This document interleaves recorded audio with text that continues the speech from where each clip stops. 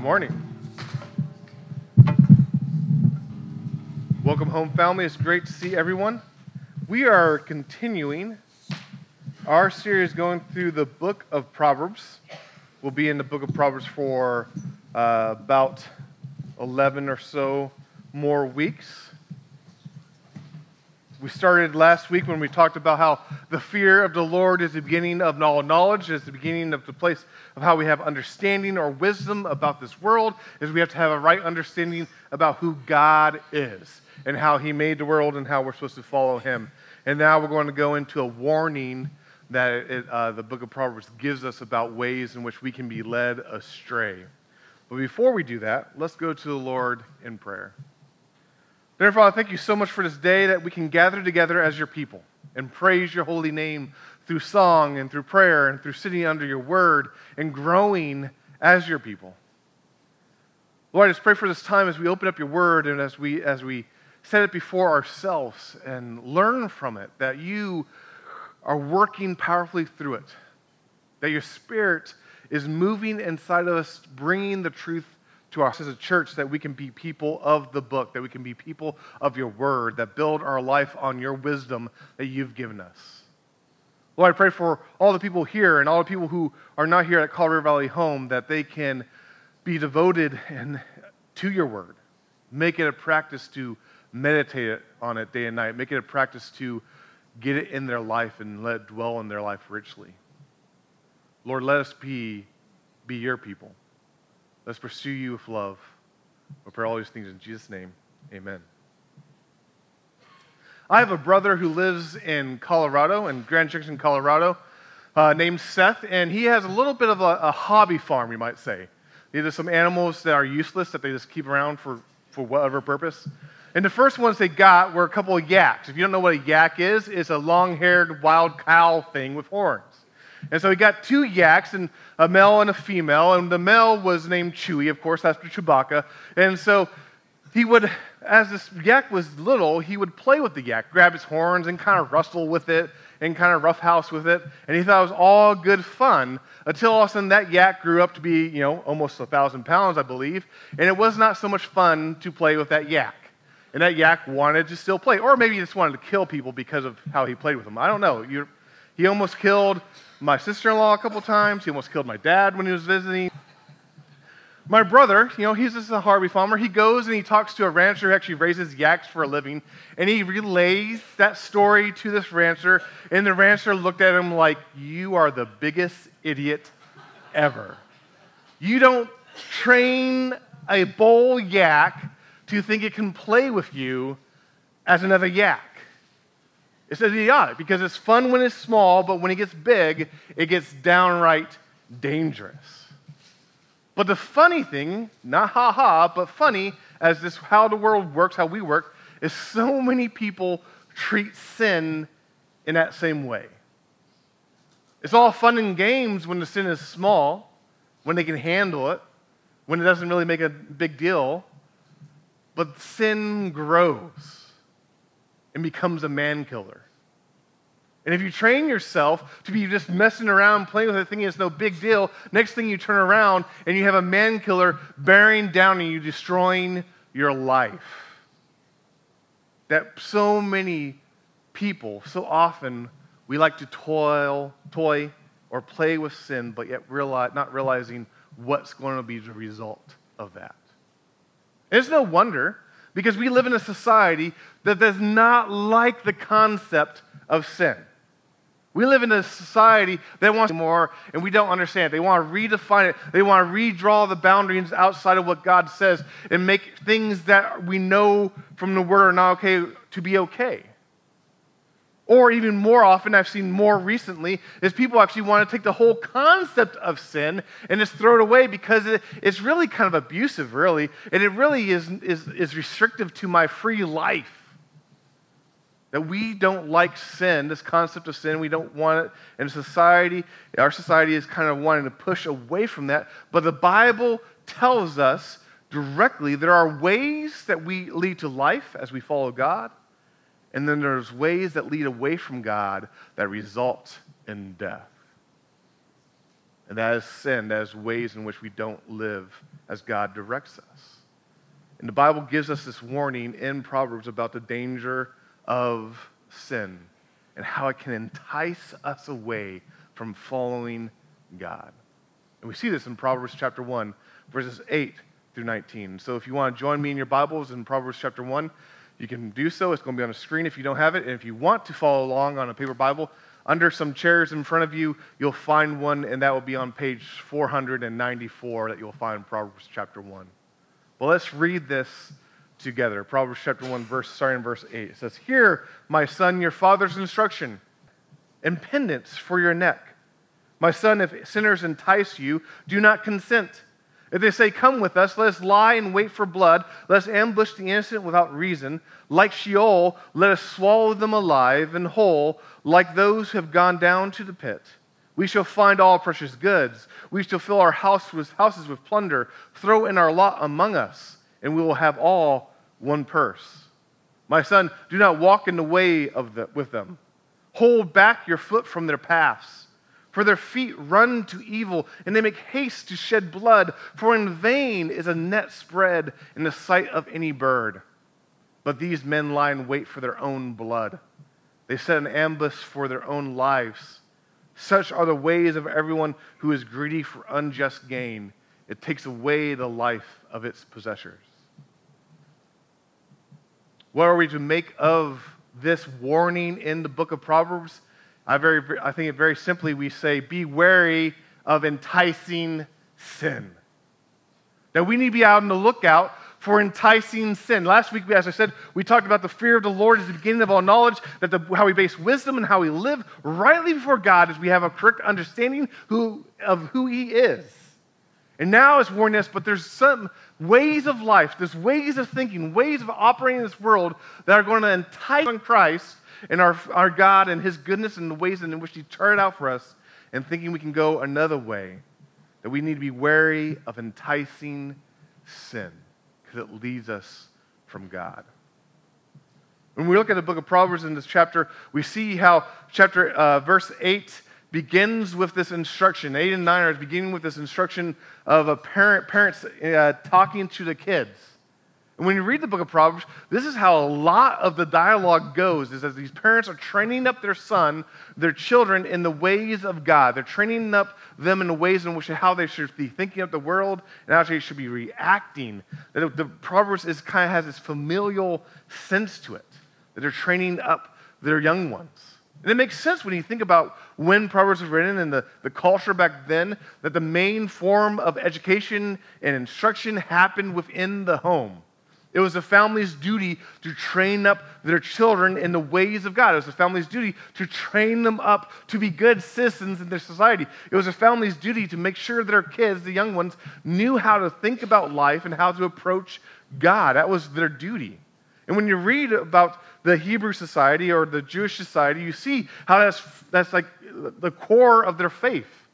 And we can go back to Deuteronomy chapter 6, verses 4 through 9. It starts off with their statement of faith, with all your might. And these words that I command you today shall be on your heart.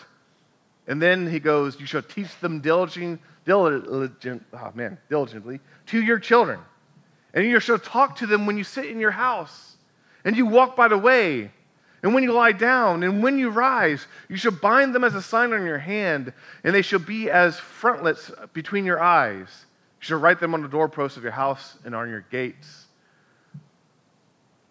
To the core of the Jewish faith was this idea that you raise your kids in the ways of God. You teach them this. Actually, it's wise for families to train their children in the ways of God and the wise ways in which we live. We see this familiar setting in these verses that it makes sense of almost all families. Because it says, hey, hear my son, your father's instruction. This word instruction really carries this connotation of correction or discipline, and how it's almost innate to most families that the father brings the correction or the discipline to a lot of the kids. Like when they get off track, they're like, no, this is the way to go. And then it says, do not forsake your mother's teaching. which is the word Torah, this law, this idea that moms are supposed to provide that moral standpoint on which way to go and teach their kids the truth of who God is. And we see this fulfilled beyond just the family setting to any teacher to their pupil. That the same thing is true, that you teach those who are listening the truth of who God is and how they should go.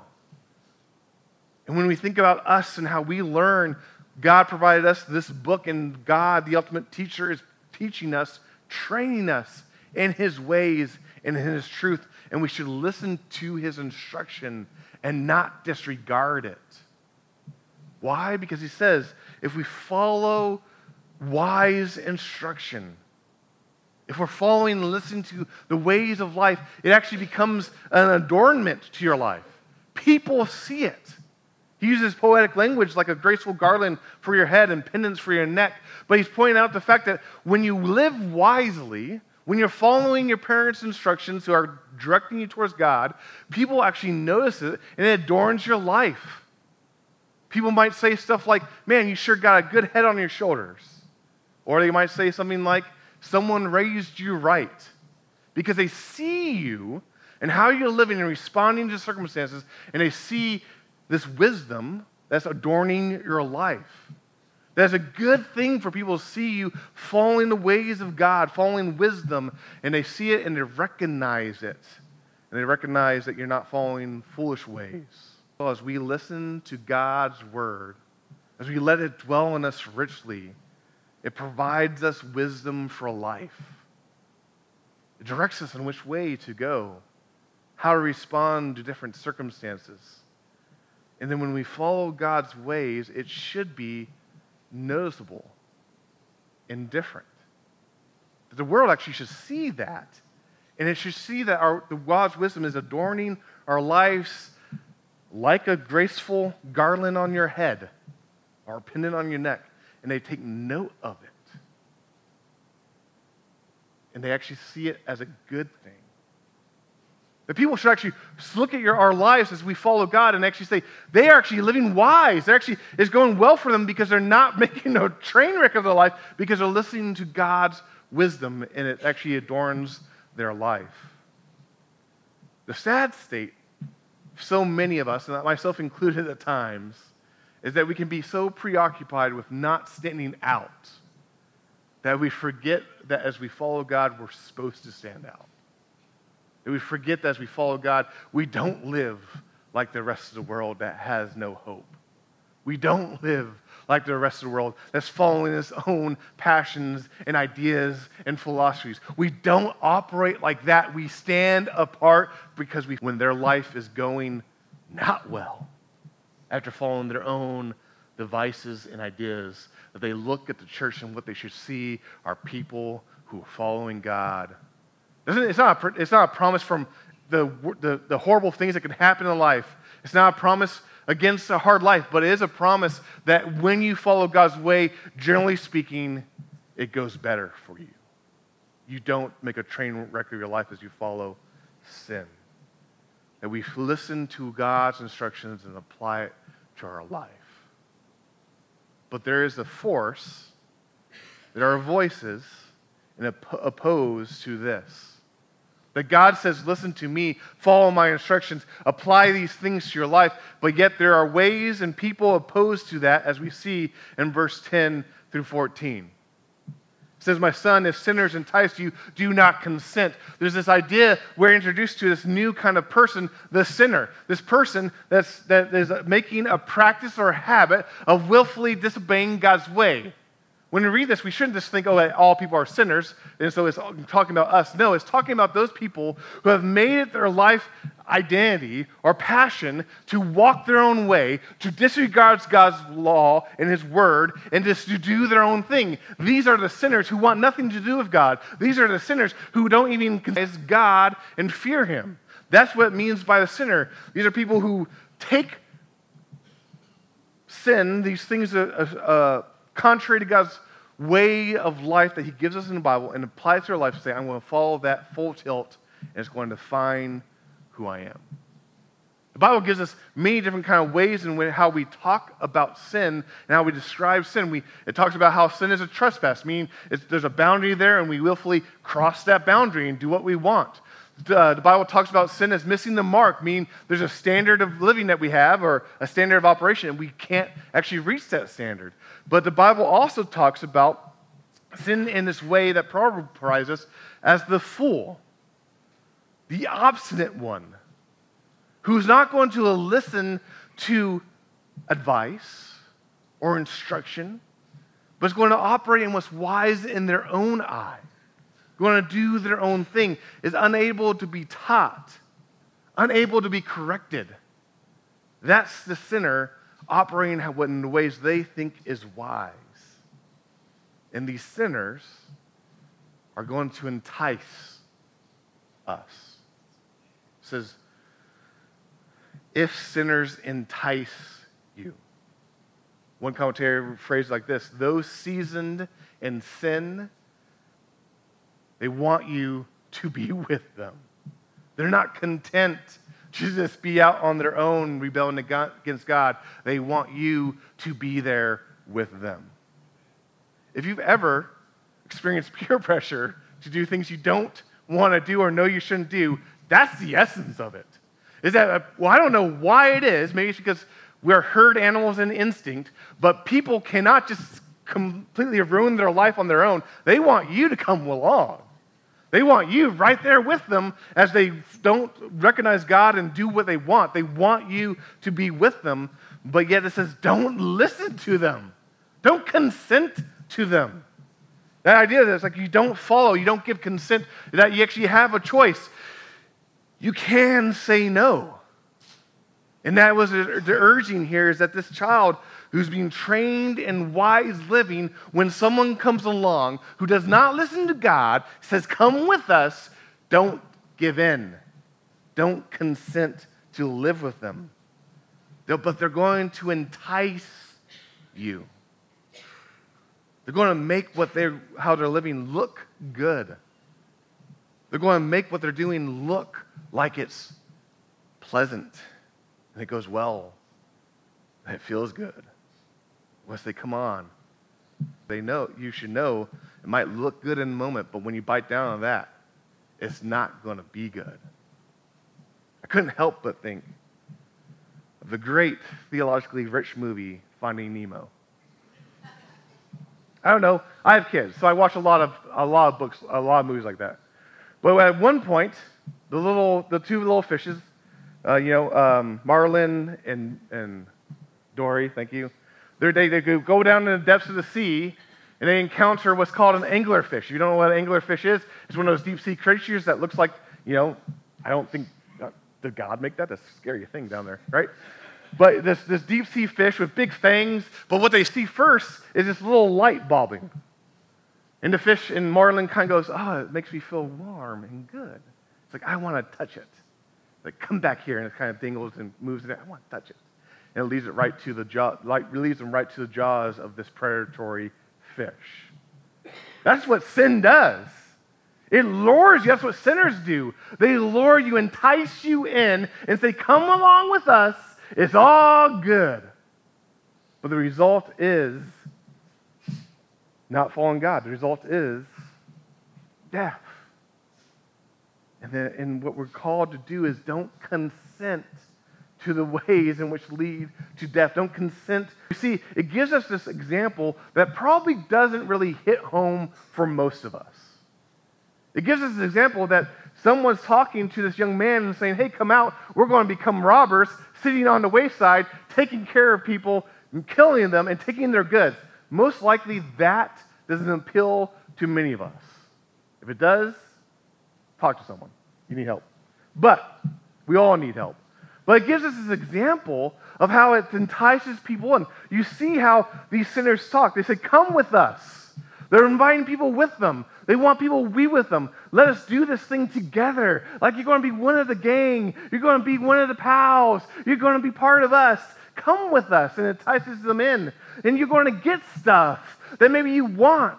You're going to fill your houses with plunder, all those nice and shining goods that you haven't gotten. We can go get it right now. We can take it off these people. Who cares if we have to kill them? We're going to get what we want. And it ends with this idea of, hey, share with us. Throw in your lot among us, and we'll all have one purse. We'll take care of you. We'll be your new family. We'll be there with you. And it carries a sense of, hey, we're in this together. But if you've ever been entangled with sin, these are the promises, and they never come to be how they promise it to be. That we can take this example and take it to any other sin that we kind of struggle with, and we see the same thing as promised. And we'll always be there, and we'll share with you, and we know that always lets us down, and it's not what they promised. And we're not called to consent to this. We're called not to listen to this, but rather to go the ways in which godly instruction provides us. Because, as the writer of Proverbs says, there's a result if you follow sinners. There's a result in your life.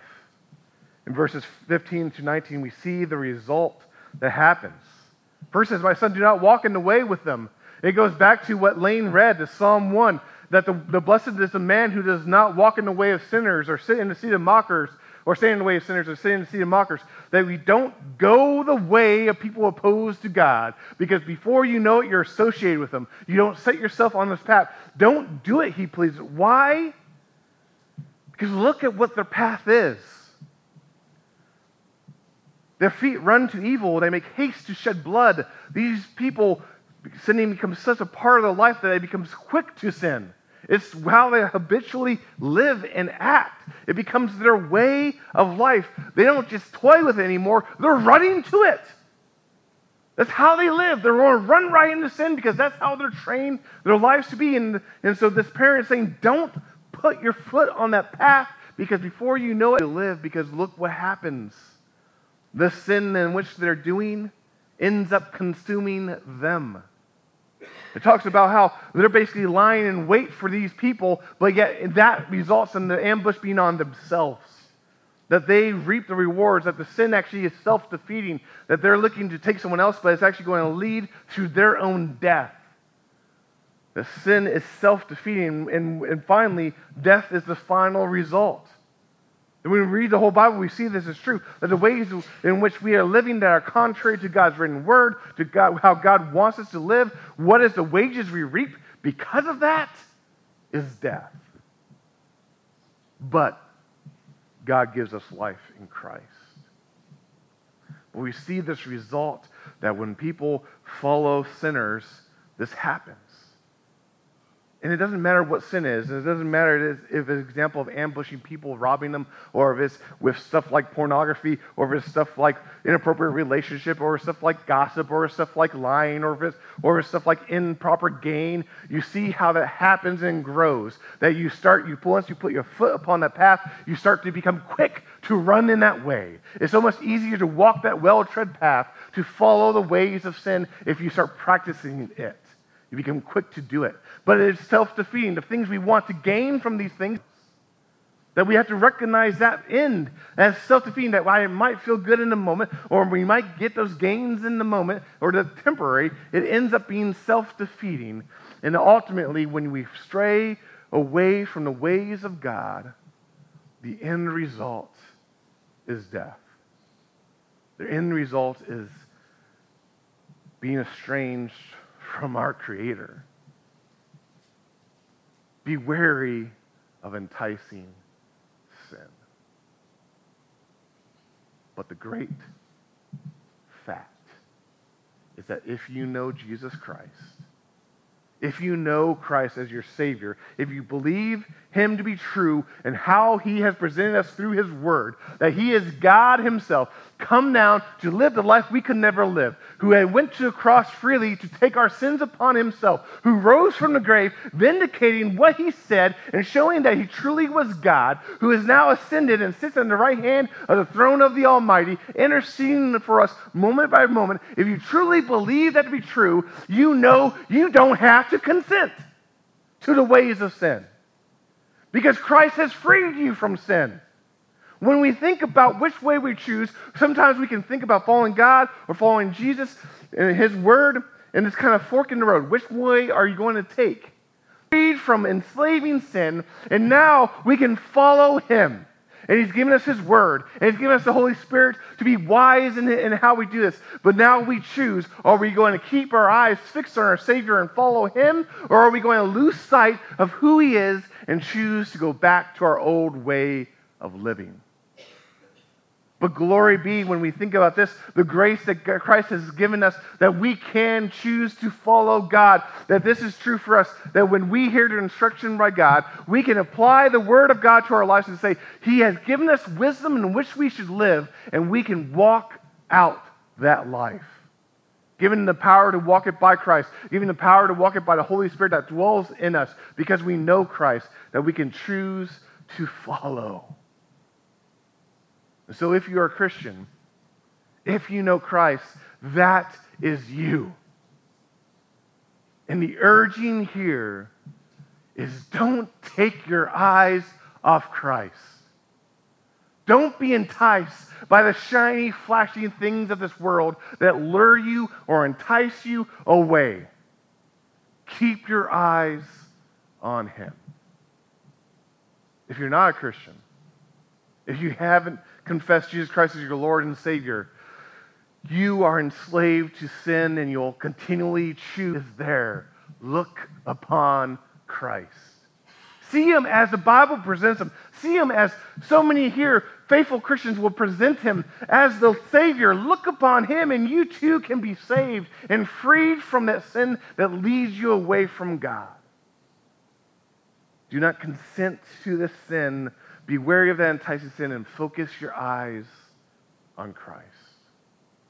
The fact of the matter is that we have the most beautiful Savior that could ever be. That when we see truly of who he is, when we truly see our God and how he loves us and the extent in which he loves us and the extent in which Jesus lived perfectly, and we see that, we understand that it should woo and break our hearts to have to follow. That he is more glamorous than anything else. That when we truly understand who God is, we'll want to follow Christ because of the beauty of Christ, the majesticness of our God. We want to follow him. And when we lose sight of that is where we can so easily stumble and fall. So the urging again is to lift your eyes up and see who Christ is. Focus your eyes on him and know how his love for you.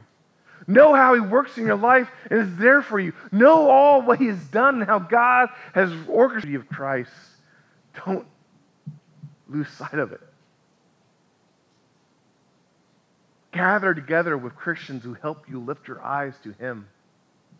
Open up the book and read so you can remind yourself again and again of the beauty of our Christ.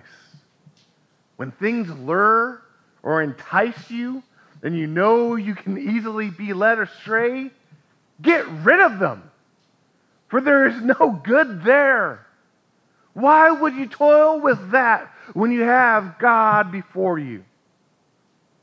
Why would you toil with that who might give you a momentary pleasure when you have eternity awaiting you?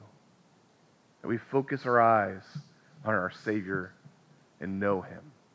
And we're wary of enticing sin. Join me in prayer. Dear Father, thank you so much for your word, that we can read it and we can understand it and we can be encouraged by it. Lord, I pray for everyone here that we can know your truth and we can saturate our hearts and our minds with your truth. That we can be people of your word and be people who pursue you and know the result that happens when we are led astray or when we keep our eyes off of you. Lord, I pray for this church that we can each other and ourselves to refocus our eyes continually, daily upon you and your beauty. So we can realize it's better to follow you. It's better to know you than to fall into any enticing sin. Lord, we love you, we seek you, and pray all these things in Jesus' name. Amen. Amen. If you would like to stand with us in this last song, I invite you to do that now.